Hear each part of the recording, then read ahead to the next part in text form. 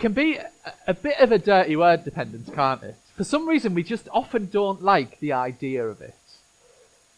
Growing up here in Hartlepool, I couldn't tell you the amount of times I heard people say things like, "Oh no, I wouldn't want to be a burden." Like in response to, "Oh, I can give you a lift if you want," and "Oh no, I wouldn't want to be a burden." Or I can babysit so you can have a nice night out. "Oh no, I wouldn't want to be a burden." What's beneath that is a reaction against being dependent on someone. We don't want to need other people. Or we don't want to put on them. That's something else that we say, isn't it? We want to be independent. We don't want to feel dependent. And we can talk about dependence negatively in other ways too. So sometimes people talk about emotional dependence. And most often when they're talking about that, they're describing a negative thing. When we say someone's emotionally dependent, we're saying that that person can't stand on their own, that they can't hold it together. They're dependent emotionally on someone else. Without that person, they'd fall apart. And so very often when we talk about dependence, we're talking about something that people should try to break free from. Independence is the goal. We don't want to rely on others. We want to be self-sufficient. Dependence can be a dirty word. And so it might come as a surprise that here at Grace Church, we have dependence at the heart of one of our 7 values as a church. Dependent in prayer. That's the value.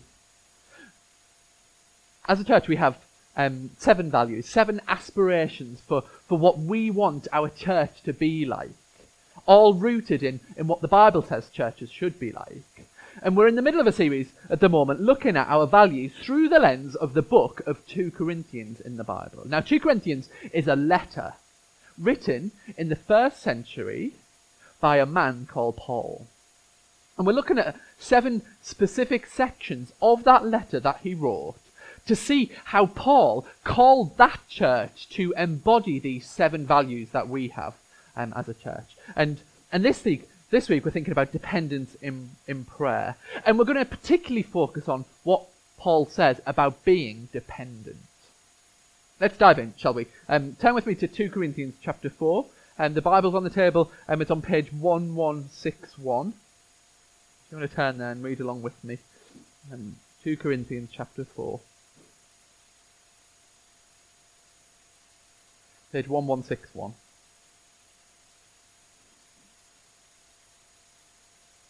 And I'm going to be reading from kind of halfway down that first column on that page, verse 7. It says, "But we have this treasure in jars of clay, to show that this all-surpassing power is from God and not from us. We are hard-pressed on every side, but not crushed, perplexed, but not in despair, persecuted, but not abandoned, struck down, but not destroyed. We always carry around in our body the death of Jesus, so that the life of Jesus might also be revealed in our body.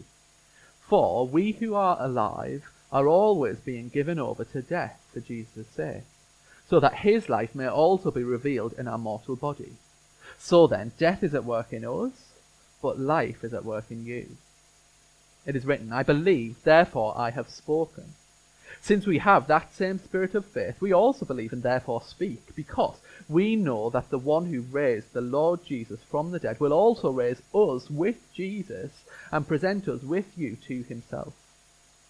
All this is for your benefit, so that the grace that is reaching more and more people may cause thanksgiving to overflow to the glory of God. Therefore, we do not lose heart. Though outwardly we are wasting away, yet inwardly we are being renewed day by day. For our light and momentary troubles are achieving for us an eternal glory that far outweighs them all. So we fix our eyes not on what is seen, but on what is unseen. For since what is seen is temporary, but what is unseen is eternal." Let me pray for us as we look at that.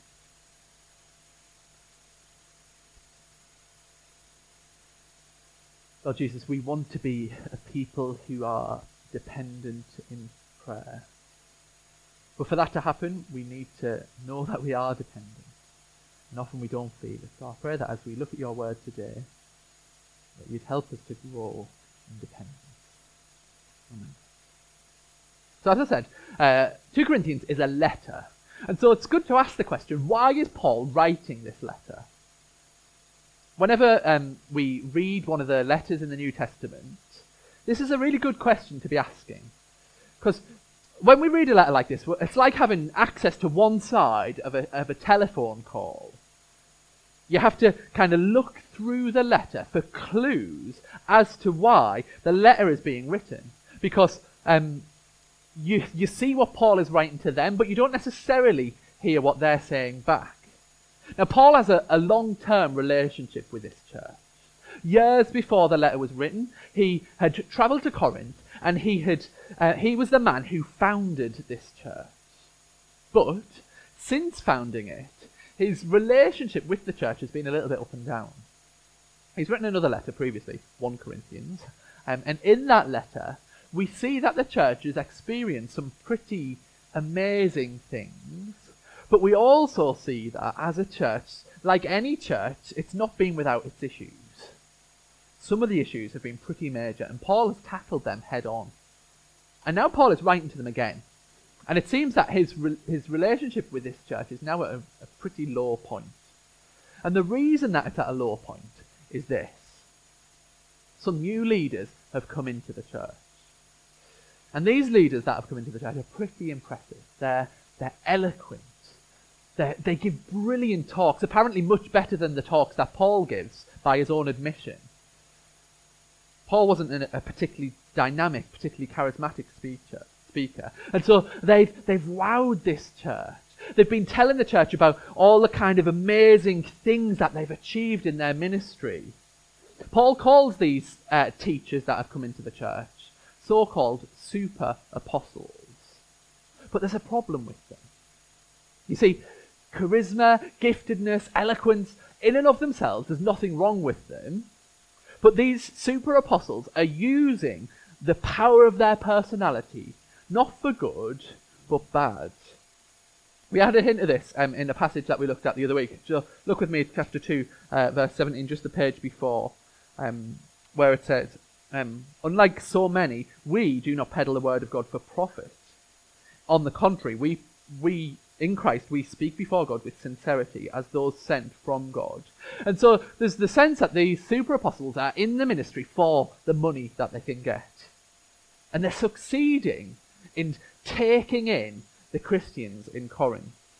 The Christians there have bought into these new, impressive leaders. But this is problematic on a deeper level too. Just flick forward with me to chapter 11. Page 1165. And have a look with me down at verse 4. It says, "For if someone comes to you and preaches a Jesus other than the Jesus we preach, or if you receive a different spirit from the spirit you received, or a different gospel from the one you accepted, you put up with it easily enough." Now this is Paul's deepest concern for the church. The church is being led away from Jesus. These so-called super apostles are twisting the message. And with their showy talks and their winsome personalities, they're pulling the Christians in Corinth away from Jesus. And therefore they're pulling them away from the source of life and hope and forgiveness and relationship with God. Paul knew how serious this was for the church. And that's why he's writing this letter. Now imagine for a minute that you were writing this letter to the church, given the situation that's going on. What would you say? How would you convince the church to listen to you rather than to these super apostles? What kind of things might you say? Maybe you'd remind them that you're the one that founded them. They only exist because of you. Maybe you'd point to all your credentials. Don't you know that I'm the man who met Jesus on the road, got that blinding light, that I was commissioned to plant churches? Don't you know how many churches I've planted? You should be listening to me. Maybe you'd point out all the miracles you'd been involved in. How someone touching your snotty tissue led to them being healed. Paul could have done all of this. That's where I would go if I was going to bolster my credentials and get this church to listen to me again. And one or two of these things he does kind of briefly mention in passing. But the overwhelming weight of this letter that he writes to the church is not about these things at all. In fact, he surprisingly does quite the opposite. Paul takes a lot of this letter to remind the church there just what Christianity is really like. He reminds them that this showy, sparkly, glittery message that they're hearing is not real Christianity. It doesn't follow in the footsteps of Jesus. And if I was going to sum up the kind of central thing that Paul says to them in this letter, the central thing that the Christian life should look like, I would sum it up in one word: dependence. We could turn to loads of places in 2 Corinthians to see this. We could look at the opening words where Paul says, "Praise be to the God and Father of our Lord Jesus Christ, the Father of compassion, and the God of all comfort, who comforts us in our troubles." That's where he starts. The Christian life is one of troubles, and we depend on God for comfort. We could turn to some of the examples of where Paul recounts some of the difficulties that he's been through as he's followed Jesus. The beatings, the imprisonments, the riots, the sleepless nights, the hunger, and how he's had to rely on God in these moments. Like later on in chapter 1, where after describing some of the hardships they've faced, Paul said, "This happened that we might rely on not on ourselves, but God." Dependent. We could turn to chapter 12, where Paul talks about his thorn in the flesh, that persistent problem that means he is tormented and constantly aware of his frailty as he goes about life. Where Paul concludes with these famous words. He says, "The Lord said to me, 'My grace is sufficient for you, for my power is made perfect in weakness.' Therefore, I will boast all the more in my weaknesses, so that Christ's power may rest in me. That is why, for Christ's sake, I delight in weaknesses, in insults, in hardships, in persecutions, and difficulties. For when I am weak, then I am strong." This letter is full of examples of Paul putting his weakness on display for all to see. The Christian life is one of dependence. And these super apostles with their shiny, showy Christianity don't need to depend on God. Or so they think. But in the end, that will get them nowhere. Let's focus in now on chapter 4. And as we do, let me ask you some questions. Do you ever feel weak? Are you ever aware of your own fragility? Do you ever feel that the things that you're faced with in life are beyond your abilities? Or do you ever feel so overwhelmed by a situation that you just feel like you could crack at any moment? Let me ask you that specifically if you're a Christian here today. Do you ever find yourself looking around at the Christians that you know and comparing yourself to them? Or are you ever aware of how others seem to know so much about the Bible and how often you don't really get what's going on and you feel out of your depth? Or you look at how much that person does, how she seems to be involved in so many people's lives, or how he constantly seems to be reading a new Christian book or listening to a new podcast, and they just seem to be so active in pursuing their growth as a Christian. In comparison, you feel weak. Or maybe you look at your life and you're aware of the struggles, the temptations that you struggle with. And you feel just a hair's breadth away from giving in to sin, from turning your back on Jesus, from indulging in that fantasy or in selling out in that area. You just feel weak, fragile. If that's you, then let me tell you something. What you experience, every true Christian experiences sometimes, in any number of ways. Weakness is the way if you're a Christian. We all feel that way. I certainly feel that way a lot of the time. I'm all too aware of my weaknesses. And Paul recognizes this, which is why he uses the picture that he does in verse 7. Flick back to chapter 4. Jars of clay. That's the image he uses. It's a brilliant image because it describes so well the experience of being a Christian. We are jars of clay. Jars of clay were like the carrier bag of Paul's world. They were 2 a penny. Nothing special about them. You don't look at them and think, wow, there's nothing attractive, nothing remarkable about them. That's what Paul is like. He's not a super apostle. He's not shiny. He's not impressive. He's a jar of clay. So are you. So am I. And another characteristic of a jar of clay is this.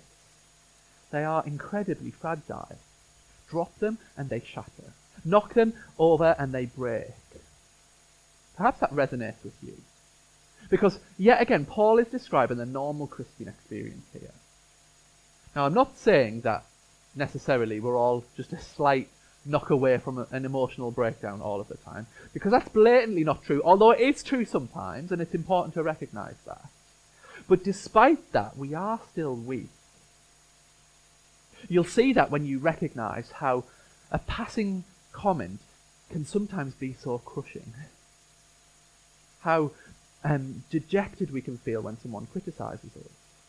Or on the flip side, when you pour yourself into something and no one says anything, no one seems to notice, and you just feel deflated.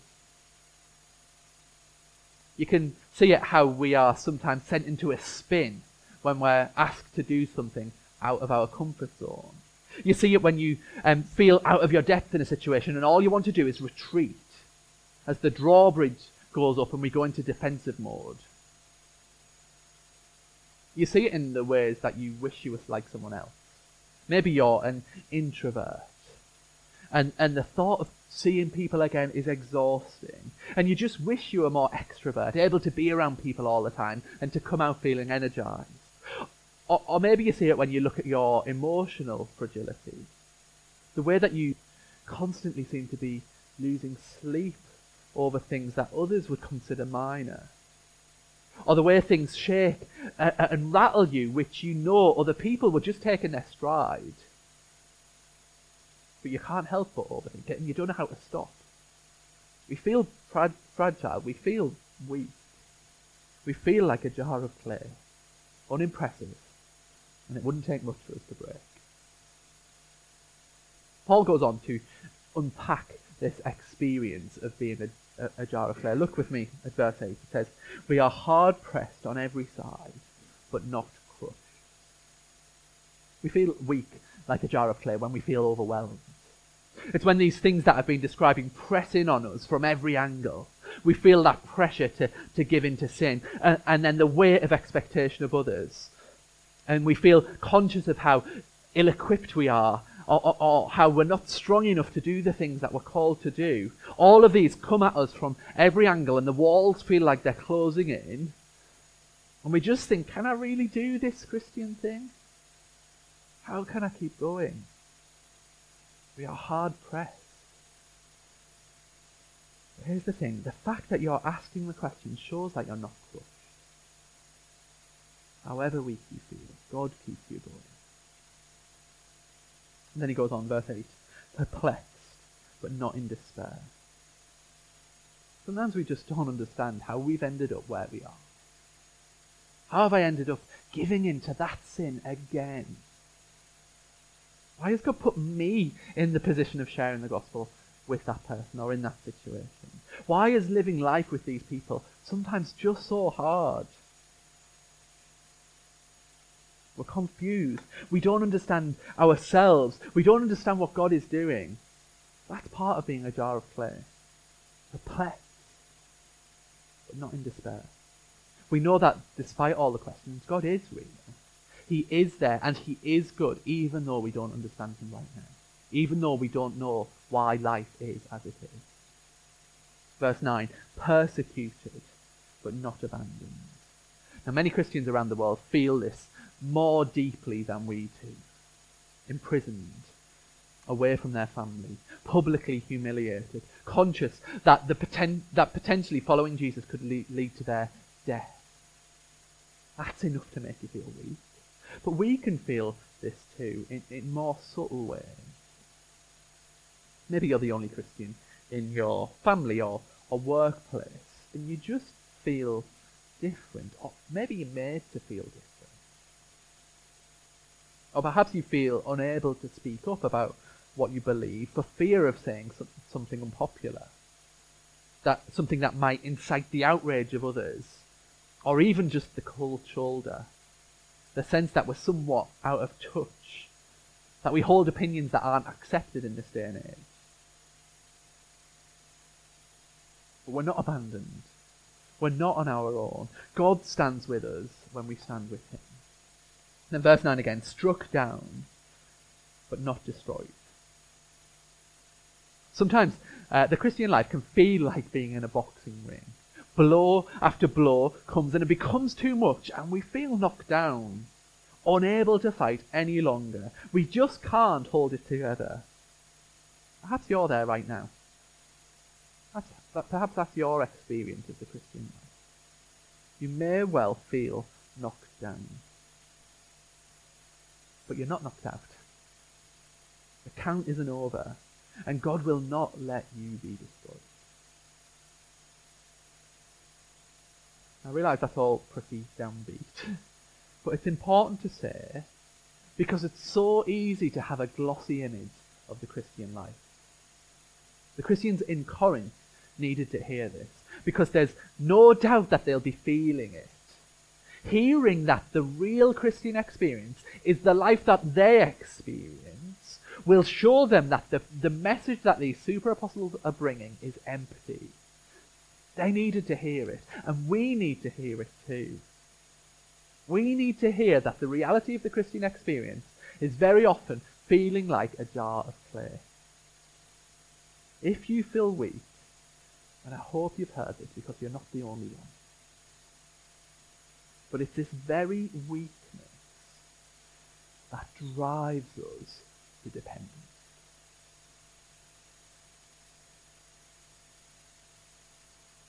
Look where Paul goes in verse 7. It says, we have this treasure in jars of clay. Why? To show us that the all-surpassing power is from God and not from us. Our weakness has a purpose. And that purpose is dependence. We are weak, so we need God. We need him. I don't know about you, but I'm never more driven to prayer than when I feel weak. The more you are aware of your weakness, the more you recognize your need for God. It's when we are aware of our weakness and our fragility that we are driven to dependence on God. And that's a great place to be. When we are dependent like this, and then when things happen through us, despite our weakness, it's God who gets the glory for those things, not us. We're just weak. He's done it through us. Imagine someone walking into church for the first time, and they see a bunch of together, sorted, strong, polished, capable people. Now, there's no chance of that in Grace Church, thankfully, but just try and imagine it for a minute. How would that person walking in feel? They'd either feel like they don't belong, because they're aware of their weakness, or they'd end up being super impressed and awed by the people that they see in front of them. But who isn't part of that picture either way? God isn't. But that's not how churches are designed. Churches are filled with weak people like you and me. And so, when others come in, they aren't intimidated. Rather, they see a bunch of weak people. And then when they see great things happen, they wonder, how could this be? How could so much good be going on amongst such a bunch of weak people?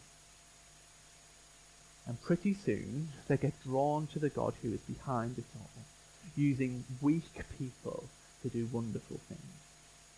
We have this treasure in jars of clay to show that the all-surpassing power is from God and not from us. The reality is this: we are all dependent. We may not know our own hearts well enough to recognize that. We may not be aware enough of our own frailty to see it, but it's true. We are dependent on God for our next breath. We're dependent on him to keep us going as Christians. We're dependent on him to see any fruit in us or through us. The more aware of that we are, the more we will be driven to God in prayer as we express our dependence and our reliance on him. That's the kind of people that we need to be. That's the kind of church that we want to be. Dependent in prayer. As Paul says later on in 2 Corinthians, when we are weak, then we are strong. And so here's what I want you to do today. I want you to feel free to admit that you're weak. To admit that you're a jar of clay. And if you don't feel that way, then my prayer is that you would become aware of it, because you are that way. And it's only when you become aware of it, only when you're brought to the end of yourself, that you are driven to dependence. And then you get to experience the joy of seeing God at work, of recognizing him at work, and giving him the glory for the work that he does. Each of us needs to see that as individuals. And we need to see it as a church as well. We want to be a church that is dependent. And so we want to be a church that prays. Let me try and just paint a picture of why Grace Church needs to be dependent. Just a few things amongst many. We've talked recently about wanting to plant a new church in the next 3 to 5 years. That is going to be a mammoth undertaking. That drives us to dependence. Or think about our work with CAP. Some of the people who are signposted to us have a level of debt that is overwhelming. And with that, for some, might come social isolation and emotional strain and many other things. Or the work that we do with, say, families. We're getting alongside families that in some areas of life, it's just become too much and they need support. And they've come to us. Who are we to help in these hard, in these painful situations? We have plenty of problems of our own. It's way beyond our ability to help. That should make us dependent in prayer. I'll take another example.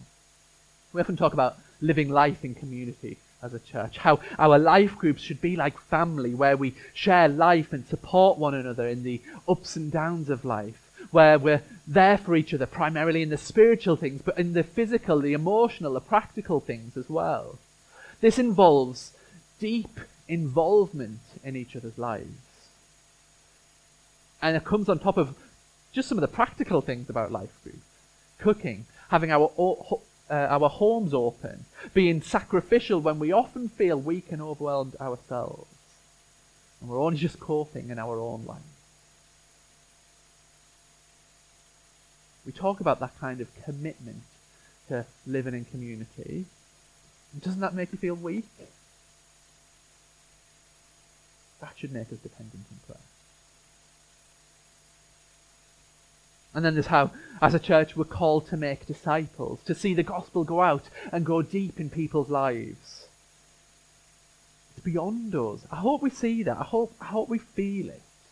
I hope we feel like a fragile jar of clay when we're faced with all that we're called to do. Because we are. And when we do feel it, it leads to dependence. We cry out to him for help. When we see that, we'll be a church characterized by the frequency and the intensity and the genuineness of our prayers, because we'll know that we need him. That's what we want. Dependence in prayer. Well, finally, I just want to remind us why all this is worth it. See, in life we can get so focused on our kind of jar of clay-ness that we forget the whole point of these jars. If I held up a carrier bag right now, you wouldn't be looking, admiring the bag. You'd be wondering what was in the bag. That's the whole point of a carrier bag. You'd be wondering what's inside. And that is the point. We may be weak. We may be unremarkable. We may be jars of clay. But the whole point is what's inside. We saw it last week with Michael. Inside us was darkness. But God switched on the light. He shone in our hearts, and he put a light within us. Inside us is a treasure. That's what Paul says. The treasure of the gospel. We know God because we've seen Jesus and we've been united to him forever. Why is it worth struggling on being a Christian when often we feel weak and it's hard? It's worth it because we receive an incomparable treasure. It's worth it because it means God has switched the light on within us. He's done the miraculous work of enabling us to see Jesus, to know him, to know God, and to experience the hope and the joy that brings. However weak we are, that can never be taken away. However frail, however close to cracking, it doesn't take away that within us, God has put an incomparable treasure. He's enabled us to know God through Jesus. Kathy and I have a friend called Philippa who is a Christian author, and for many years now she's struggled with a battle with depression. And she writes about her struggles. And in her writing she exposes her weakness and her fragility in raw and often difficult to read words. But as she does so, she also shows the treasure within.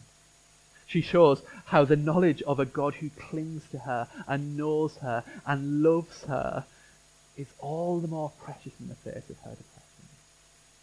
Treasure in a jar of clay. And for her, it really is a treasure. Very often it's all she has to keep her going. And that is true of all of us here today. We are dependent, we are weak, but that doesn't mean we're impoverished. Because in the middle of our weaknesses, we have this treasure within us to cling to and to marvel at. And it makes this jar of clayness, that being hard-pressed, perplexed, persecuted, knocked down, it makes all of that worth it. I'd rather be a jar of clay with that treasure than anything else. Yes, we're weak. But we're able to depend on the one who's given us so much, who has made us richer than we can imagine. And this pattern that we follow is the pattern of our Saviour, it's the pattern of Jesus. Just look with me from verse 10. We always carry around in our body the death of Jesus, so that the life of Jesus may also be revealed in our body. For we who are alive are always being given over to death for Jesus' sake, so that his life may also be revealed in our mortal body. So then, death is at work in us, but life is at work in you. As we experience weakness, as we die 1,000 deaths, the death of reputation, of comfort, of aspirations, we follow in the pattern of a weak Saviour who died. But it didn't end with death for him.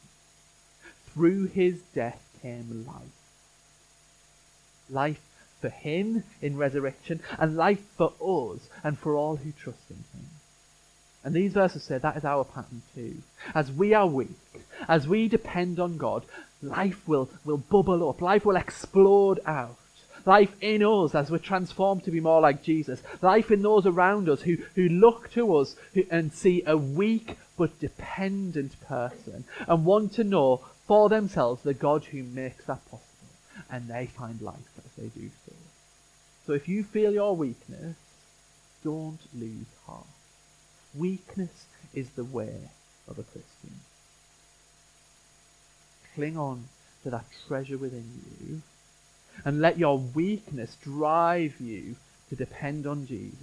And then marvel at the way that he uses you, a jar of clay, to bring life in others. When he does, give him the glory.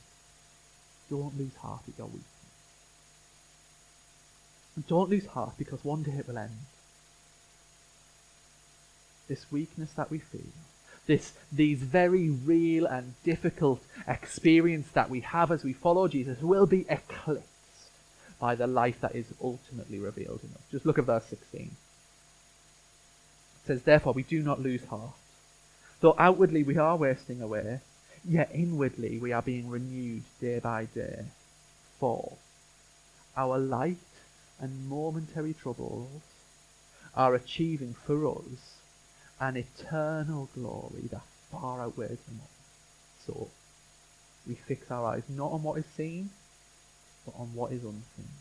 Since what is seen is temporary, but what is unseen is eternal. You are weak. Let that drive you to dependence, knowing that you have treasure within, knowing that God can use you despite your weakness to bring life, and knowing that you are heading to a future glory that will make your weakness now feel like an insignificant blip on the pages of history, because what is coming will be so worth it. Let me pray.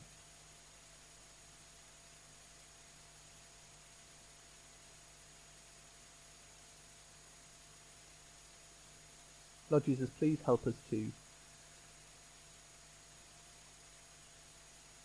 stop pretending that we're strong. Help us to stop pretending that we're sorted. Help us to admit that we're weak, that we're fragile. And as we do, please remind us that you can and do work in and through us despite our weakness. When we are weak, then we are strong. Help us to remember that even though we feel like a jar of clay, that within us, within that jar is a treasure that is richer than we can possibly imagine. And help us to cling to that knowledge when we feel at our most weak. Lord Jesus, please help us to have eyes that see beyond our weakness, see beyond this life, to that life that is coming, that will make everything we've gone through in this life shrink to nothing because of how good that future life with you will be. The glory that far outweighs our troubles. Help us to really believe that and to live in that life.